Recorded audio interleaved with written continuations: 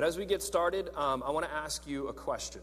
And this is kind of going to set the tone or the theme for what we're going to be looking at here today. So if you had the power, if you somehow had the power to get rid of all the evil in the world, what would you do? What would you do with it? So imagine if you're a Marvel fan, you could just snap your finger, and in doing that, it's all gone.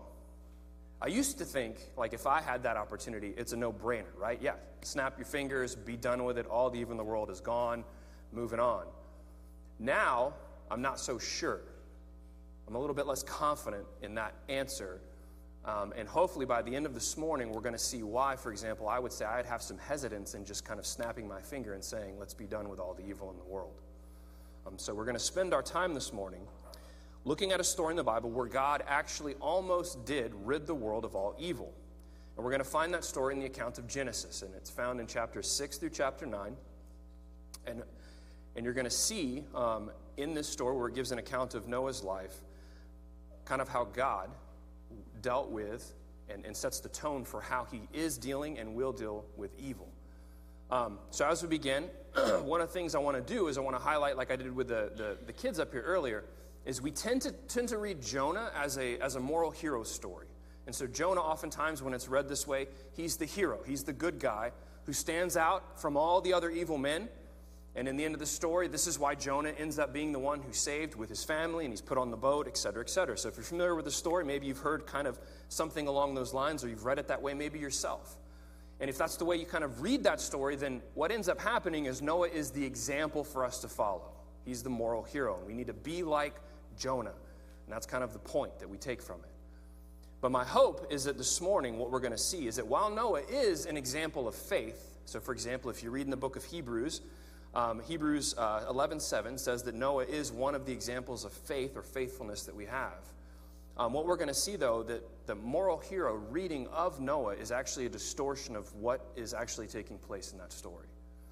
And the goal for us today is to see that Noah's story is really a story about humanity, which would include you and I, and ultimately a story about the mystery of God's mercy. So you ready to join with me? All right. Let's pray. Father, we ask that you would be with us this morning. Lord, I pray that you would speak through me. Lord, I pray that you sustain my voice. And Lord, I pray as well that your word would ring true. Lord, I pray you'd give me the energy as well. And Father, more than anything else, I pray that our hearts and our minds would receive your word. Lord, that you would encourage us. Lord, that you would challenge us. You would draw us nearer to yourself. And Lord, in doing so, that we would have a clearer picture of the mystery of your mercy. It's in Jesus' great name we pray. Amen. All right, so as we get started, a little bit of backstory. I know most of us in here are probably very familiar with this story in the Old Testament. It's in the first couple chapters. But the book of Genesis really describes kind of this precipitous downfall of humanity. You have the creation account in Genesis 1 and 2, and then by the time you get to chapter 3, things take a turn. This is where you see Adam and Eve, and you have the first occurrence of sin. They disobey God, they take the fruit from the tree. And then moving forward from there, things kind of spiral out really fast. So within one generation, which is to say, by the time Adam and Eve's children, Cain and Abel, are walking around, what happens? You have the first what? Murder. Cain rises up and kills his own brother Abel. And then from there, things get worse and worse. And so eventually we end up in chapter 6. And in chapter 6 is where we're going to be picking it up today. And this is where we see the beginning of the story of Noah and his family. And so if you look with me in Genesis chapter 6, we're going to look at verses 1 through 7. Genesis 6, verses 1 through 7. So it tells us, it says, when man began to multiply on the face of the land, and daughters were born to them, the sons of God saw that the daughters of man were attractive. And they took as their wives any they chose. Then the Lord said, my spirit shall not abide in man forever, for he is flesh. His days shall be 120 years. The Nephilim were on the earth in those days, and also afterward, when the sons of God came into the daughters of men, and they bore children to them. They were the mighty men of old, the men of renown. The Lord saw that the wickedness of man was great in the earth, and that every intention of the thoughts of his heart was only evil continually. And the Lord regretted that he had made man on the earth, and it grieved him to his heart. So the Lord said, I will blot out man whom I have created from the face of the land, man and animals and creeping things and birds of the heavens, for I am sorry that I have made them. So as we kind of jump into this text, there's two kind of opening comments I want to make just to kind of address certain things that kind of come forward in this text. So the first one is this notion of the sons of God and the Nephilim. So that word Nephilim is a weird word. If you want to think of it this way, it's oftentimes translated as giants. And you see it come up just a handful of times, a few times in the scriptures. And then there's two opinions on who the sons of God and the Nephilim are. And so opinion one is that the sons of God are the descendants of Seth. So after Cain murders Abel, Adam and Eve have another son named Seth. And they would argue that the sons of God in this text are actually the descendants of Seth. And that the daughters of men then are the descendants of Cain. And what it's talking about is how the sons of Seth and the daughters of Cain got together and they had children, and these were the Nephilim, men of renowned or great men, men of, if you want to think of violence and war, so to speak. So the second opinion is that the sons of God are actually referring to divine or angelic beings of some kind. And that what occurred in this, what's being accounted for here, is that they somehow kind of left their proper place. They intermingle with the daughters of men, and their offspring end up being this weird kind of joint thing that are called the Nephilim. Personally, I tend towards the second opinion, that these are actually divine or angelic beings, and there's a few reasons for that. So the first would be that Jude 6 and 7 actually highlight this. So you'll see this up on the screen. It says, "And the angels who did not stay within their proper or own position of authority, but left their proper dwelling, he has kept in eternal chains under gloomy darkness until the judgment of the great day. Just as Sodom and Gomorrah and the surrounding cities, which likewise engaged in sexual immorality and pursued unnatural desire." That word there is actually strange flesh. They pursued strange flesh. And if you read the story of Sodom and Gomorrah, what they actually try to do is to have sex with angels.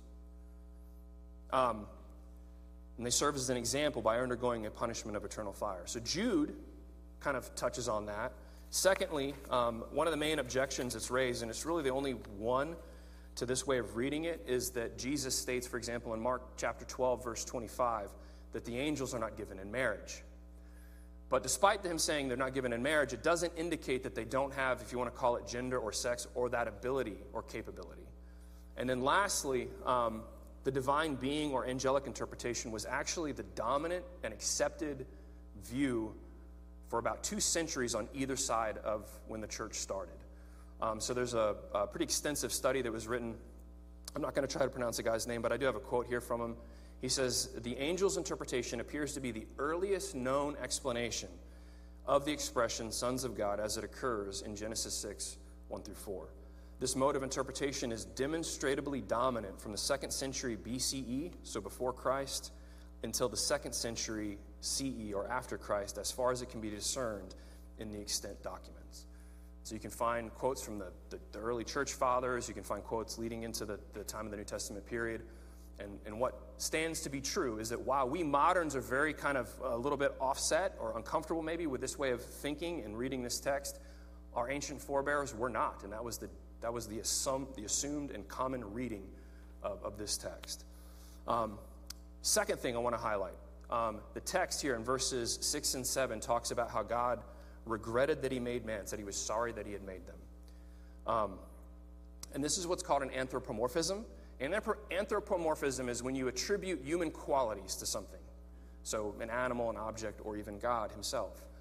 And where this is important is that we need to understand that the language that's being used here, this language of regret, God saying he was sorry that he had made man, is being kind of deployed in a figurative way. It's still conveying a truth, but we need to understand it's speaking figuratively of God. Here's what I mean. When we say that God is light, are we literally saying that God is light? No, there's a figurative use, an analogical use of that language. And so we're saying that God is light. So when it says that God is regretting what he did, we need to understand it's not like a, oops, I made a mistake, kind of like you and I would say. And here's where this is important. So God is eternal, right? He is outside of time. So these events didn't catch him off guard. Does that make sense? It's not like God, this happened and God's like, didn't see it coming. And then secondly, he's all-knowing. He's omniscient. So because he's eternal and outside of time and he's all-knowing, he's not experiencing these events like you and I experience events. So it's not God making a mistake and going, oops, I didn't see this coming. And then secondly, he's what's called, he has aseity. That's a weird theological term, but it means God is independent from the creation. He stands on his own. He is self-supporting, if that's a way of thinking about it. Like he doesn't rely on anything outside of himself. And then the other thing that we would say is God is unchanging, or the term is immutable. Immutable. And what this basically means is that God's thoughts and actions are undetermined. Everything that God thinks and does is self-determined. Self-determined. You and I are not like this. We are dependent on things outside of ourselves, and when events occur, they affect us and shape us and mold us. That doesn't happen with God. Now, this may seem like a weird and aside, but the reason I wanted to highlight these things is that there are those who will point to a text like this, and they'll say that this is evidence or proof that God is not immutable, that God is changing, God is growing, right? And there's certain strains. Maybe you've heard of them. One would be open theism is one, process theology is another. And I just wanted to highlight that as we're looking at this text to help you guys understand. It's using this language figuratively. It's using this language figuratively. God is not up in heaven reigning over his creation going, oops, I didn't see that coming, and then adjusting and adapting his plan. It's speaking to us in ways that we'll understand to make its point. All right, so hopefully I didn't lose you. I didn't want to get too far into the weeds on that, but it is a point of kind of interpretive contention. So, all right, main point. Here we go. Ready? The main point in this text that it's conveying to us is that God has decided to rid the world of evil by ridding the world of humanity. And now you're like, dadgummit, why did I come to church today? This is not what I wanted to hear. It's raining outside, it's cloudy, and this guy's going to talk to me about how God wants to wipe us out. You're welcome, right? So why? Why did God declare that this is what he's going to do? Well, we see it in verse 5. It says that the heart of man and women, all of us, was what? Only on evil continually. It's describing to us what theologians call the depravity of man. And basically what that's stating is that because of sin, ever since Adam and Eve, something in us is broken. It's broken. We've got this, if you want to think of it as a disease that just doesn't go away. And everything about us, our very being, our thoughts, our feelings, our desires, all of those have become twisted and distorted in ways that we can't fix or escape. Our thoughts, our desires, our very hearts are set on evil continually from the time of our youth. And this part of the story where God declares what he's going to do, and he's going to blot man out, he's going to wipe man out, is usually what elicits a very strong reaction from people. And at this point, you're either in agreement with God. You might say, okay, I'm tracking with you, Charlie. I affirm what you're saying, that there's something broken in us, etc. Or you might disagree. You might say, well, this seems like a bit of an overreaction, let's say, on God's part. And some will even scoff at this story, for example, and they'll accuse God of being some sort of moral monster for wanting and desiring to wipe mankind out because of the evil that's taking place. Oddly enough, though, the same people who oftentimes will say that God is wrong to do this and he's some sort of moral monster are also the ones that will complain that God, if he's there, hasn't done anything about evil. And you can find this if you've ever heard of a guy named Sam Harris. He wrote a book called Letter to a Christian Nation, and he actually presents this. He argues that the scriptures and God are not a good example for us to find, let's say, moral guidance because of stories like Genesis where God wipes humanity out. And he says that was wrong. Yet at the same time, he'll say, well, if there really was a God, then God would get rid of evil. Now, it's kind of strange because the one story in the Bible where God actually almost gets rid of evil, they then take issue with and point out and see, God's a moral monster. So maybe the problem isn't with God. Maybe the problem is not with the story. Maybe the problem is actually with where? Us. And that's kind of one of the things that this text, the story of Noah, is trying to get across to us. The problem's not with God, but it's with us. You see, evil doesn't exist as some kind of abstract, floaty thing out there in existence. Where does evil exist?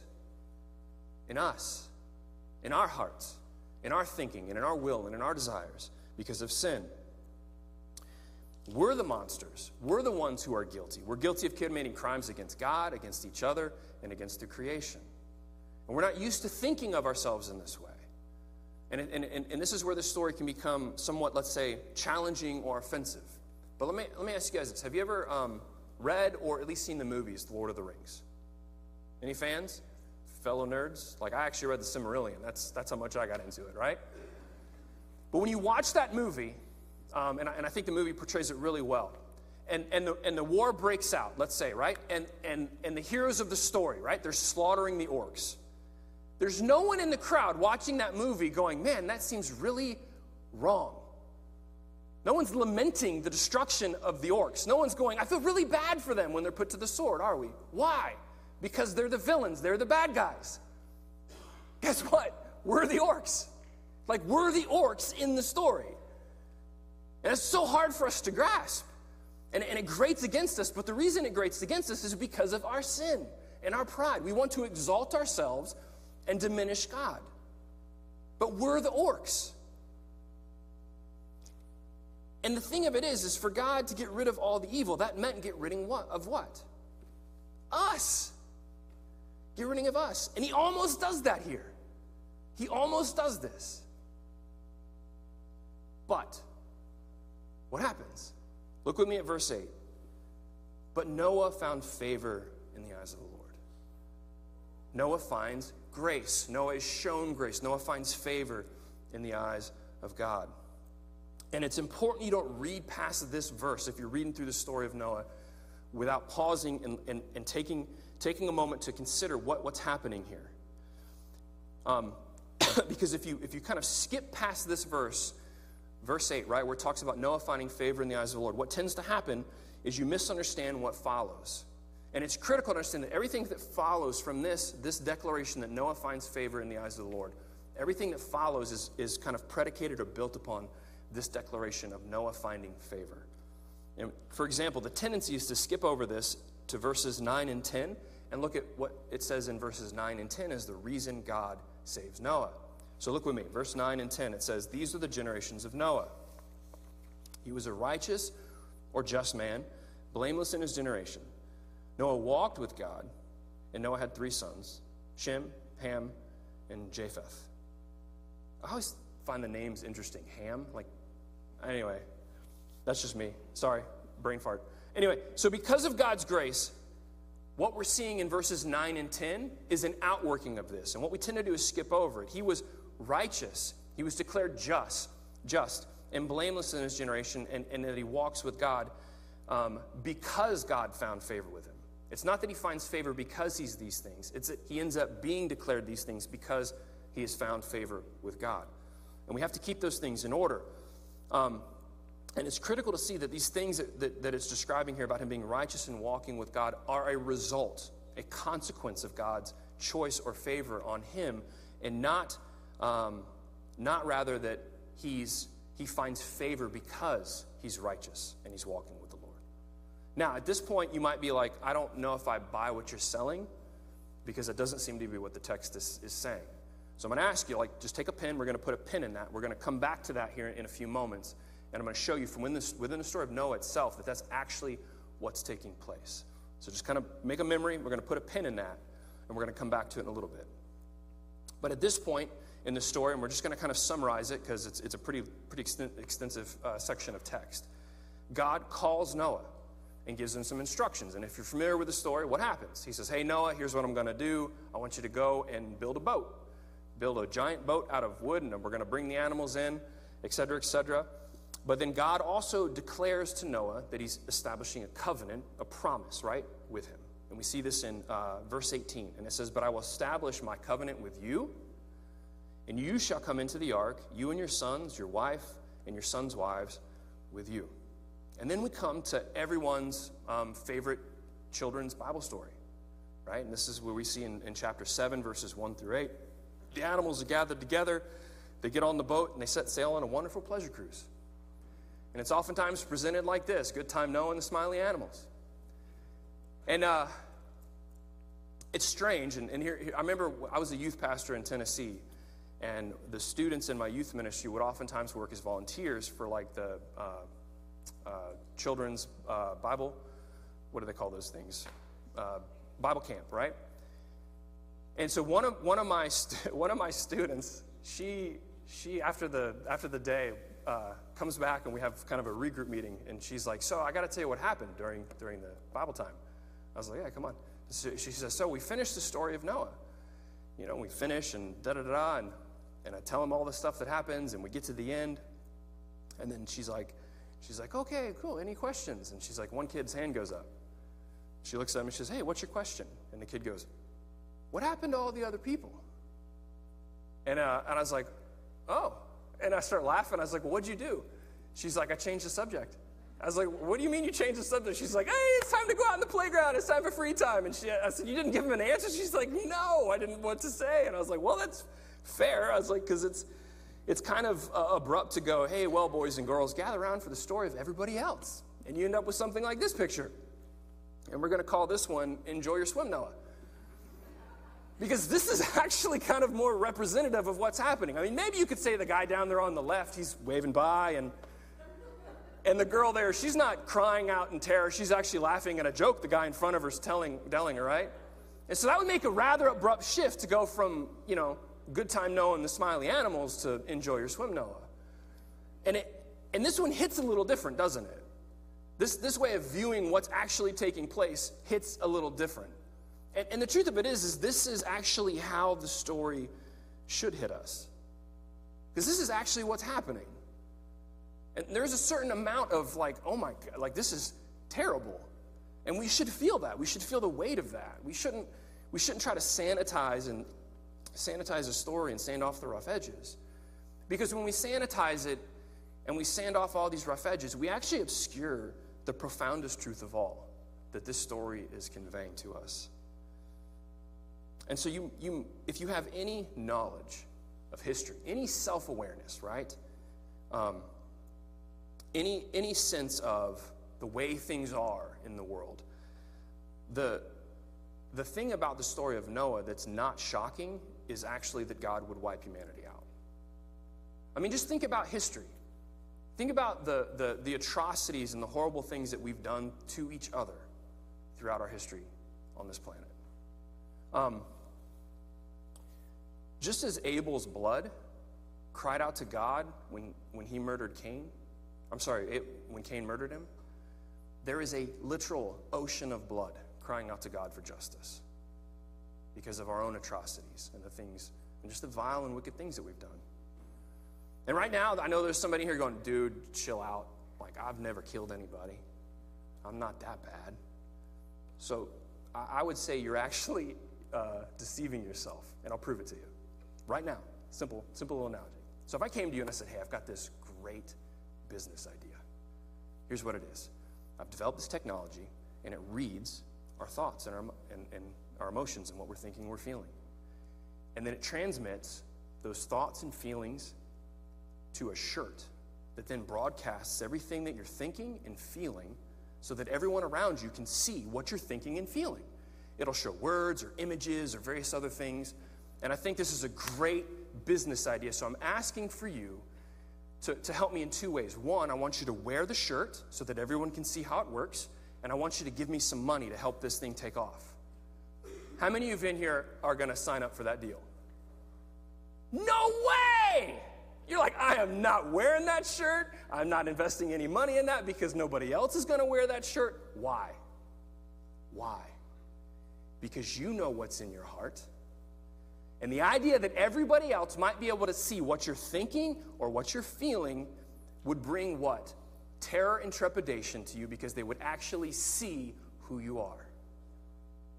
And if you know who you are and you have a good sense of history, then the shocking thing in this story is not that God would decide to wipe humanity out. Because if you have an honest assessment of yourself, you realize, I deserve to be taken a swim too. So that's not the shocking point of the story. What stands out in the story is not the flood, but the mystery of God's mercy to Noah. The mystery of God's mercy. So we're going to jump ahead to the end of the flood kind of narrative so we can kind of see this more clearly. So look with me at Genesis 8, beginning in verse 20. We're going to read chapter 8, verses 20 to 22, and then we're going to skip ahead to Genesis 9 and look at verses 8 through 11. So the flood subsides. It's ended. And then in verse 20 it says, Then Noah built an altar to the Lord and took some of every clean animal and some of every clean bird and offered a burnt offering on the altar. So he's now responding in worship and praise to God. And he's offering an offering. And when the Lord smelled the pleasing aroma, the Lord said in his heart, I will never again curse the ground because of man, for the intention of man's heart is evil from his youth. Neither will I ever again strike down every living creature as I have done. While the earth remains, seed time and harvest, cold and heat, summer and winter, day and night shall not cease. And then in Romans 9, verses 8 through 11, it says, Then God said to Noah and to his sons with him, Behold, I establish my covenant with you and your offspring after you, and with every living creature that is with you, the birds, the livestock, and every beast of the earth with you. As many as came out of the ark, it is for every beast of the earth. I establish my covenant with you, that never again shall all flesh be cut off by the waters of the flood, and never again shall there be a flood to destroy the earth. You see, the mystery here is that God shows mercy to Noah. And remember when I said we're going to put a pin in that idea, that this idea that Noah finding favor is the reason he's preserved. Not because Noah is necessarily any different than anybody else. And here's where this comes through. Look at verse 21. What does God declare? He says he won't curse the ground again because man's heart is evil from the time of his youth. So here's what I want you to see. Who's he talking about? What men, what woman is God referencing at this point? Noah and his family. Why do we know it's Noah and his family? Where's everybody else? They're taking a swim, right?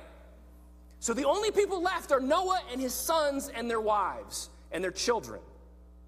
And God says, I will never again curse the ground because men's heart is set on wickedness from the time of his youth. You see, God's promise to Noah isn't because Noah was any better. God didn't save Noah because Noah was righteous and walking with God. Noah was just as wicked as everyone else who perished. Noah found favor. Why did Noah find favor? Because that's who God chose to show his favor to. But the mystery here is that Noah found favor. That's what's mysterious about the story. Not that the flood came, but that God chose to save anyone. Why did God choose to save Noah? Because that's who God chose. That's the mystery. That's the mystery of God's mercy. Judgment makes sense, but grace and mercy, that doesn't make sense. You see, Noah's story isn't a hero story where he's distinct and set apart from all the other wicked men. Noah's story is a wicked man who gets saved. And in the end, Noah's story and the mystery of God's mercy is ultimately our story. You see, Noah, just like everybody else, deserved to get washed away. But he found favor in God's sight. Noah was shown mercy. Noah is not the hero. He's a sinner like you and I. His heart was just like ours. His heart was just like all the others who perished. That God would judge us and wipe us out, that's not shocking. That makes sense.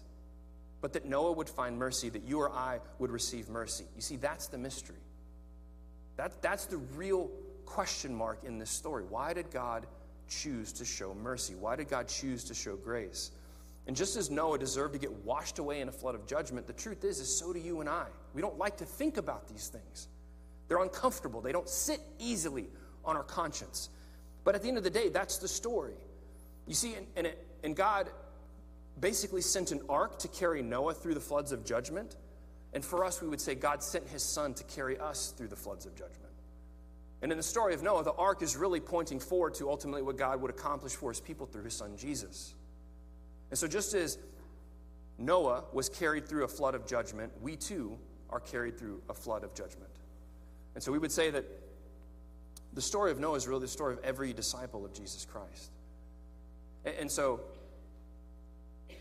the offer that's given is instead of receiving, let's say, the floods of judgment, we can receive mercy and grace through repentance and faith and baptism. And there's a text, for example, in Peter that actually ties these two things together. Talks about how there was the flood and passing through the flood and how we participate in that in Christ, but we are baptized now. And that's what baptism signals, that we're in Christ, that the judgment waters, the flood has passed over us. Right? Because who took the flood of judgment for us? Jesus as our substitute. And so the story of Noah is really the story of how we are all undeserving sinners who have found mercy before the Lord. We have found grace. We have been shown a grace and a mercy we don't deserve. And so if that's you here this morning, I would say rejoice and marvel at the mystery of God's mercy to you. But if you've never crossed that line, if you've never made a decision, let's say, to trust in Christ and place your faith in him, believing that he lived and died and rose again for your sins so that you might be forgiven and reconciled to God, please understand there is still a flood of judgment coming. There's still a flood of judgment. And either you're in the ark, you're in Christ, passing through the floods, and they're passing over you, or you receive that upon yourself. And God doesn't need some fancy shirt that reveals your thoughts. He doesn't need some kind of imaginary technology to know what's in your heart. You're laid bare before God like an open book. Like his eyes literally see into your very soul. He knows who you are. I remember one time having a conversation with a friend of mine, and we were talking about these kinds of things, and he says, at the end of the day, he's like, I know God knows my heart. And I'm like, that's a terrifying thing. Like, you think that's some indication of God's going to judge you differently. It's like, you don't understand. Like, your own conscience will stand in judgment over you when you stand before God. But the thing that this story compels us to see is not that there is a flood of judgment, but rather this mystery of mercy.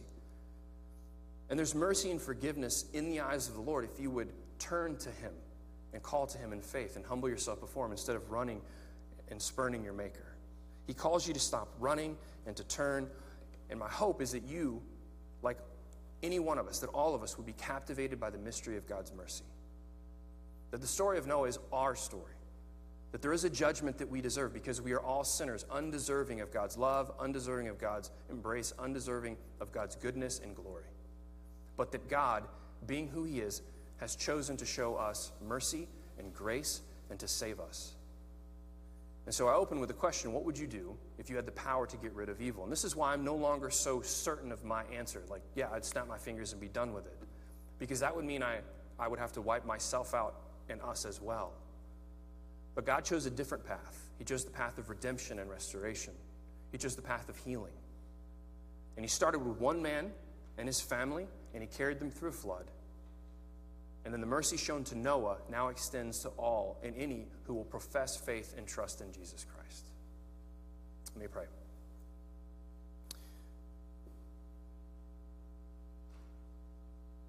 Father, we pray that you would flood our hearts with your mercy and your grace. Lord, we ask that you might reveal yourself to us, that we might revel and rest and rejoice in the mystery of your mercy. Father, I pray that if our sense of your love for us, that our appreciation for your grace, that our sense of joy in you has diminished, that you would instill in us today just a spirit of gratitude and thanksgiving, that you would enliven our hearts. Lord, if there's any of us in here who are uncertain about our standing with you, if we've never made a profession of faith and sought to trust in you and in your mercy and in your grace through your Son, Jesus Christ, Lord, I ask that you would, by your Spirit, compel us to take a step of faith today. If there's questions that we have to ask, Lord, I pray that we'd ask them. But Lord, more than anything else, Lord, that you would lead us to humble ourselves before you and find mercy and grace. And so, Lord, we thank you and we praise you this morning. We thank you for the story of Noah. We thank you for showing us through this story that it is our story. And Lord, that rather than choosing to rid the world of evil, which would mean ridding the world of us, you chose to get involved. You chose to show mercy and grace. And that the mystery of that story is not that you would wipe us out, but that you would show us mercy. So, Father, may we turn to you and draw near to you. And it's in Jesus' great name we pray. Amen.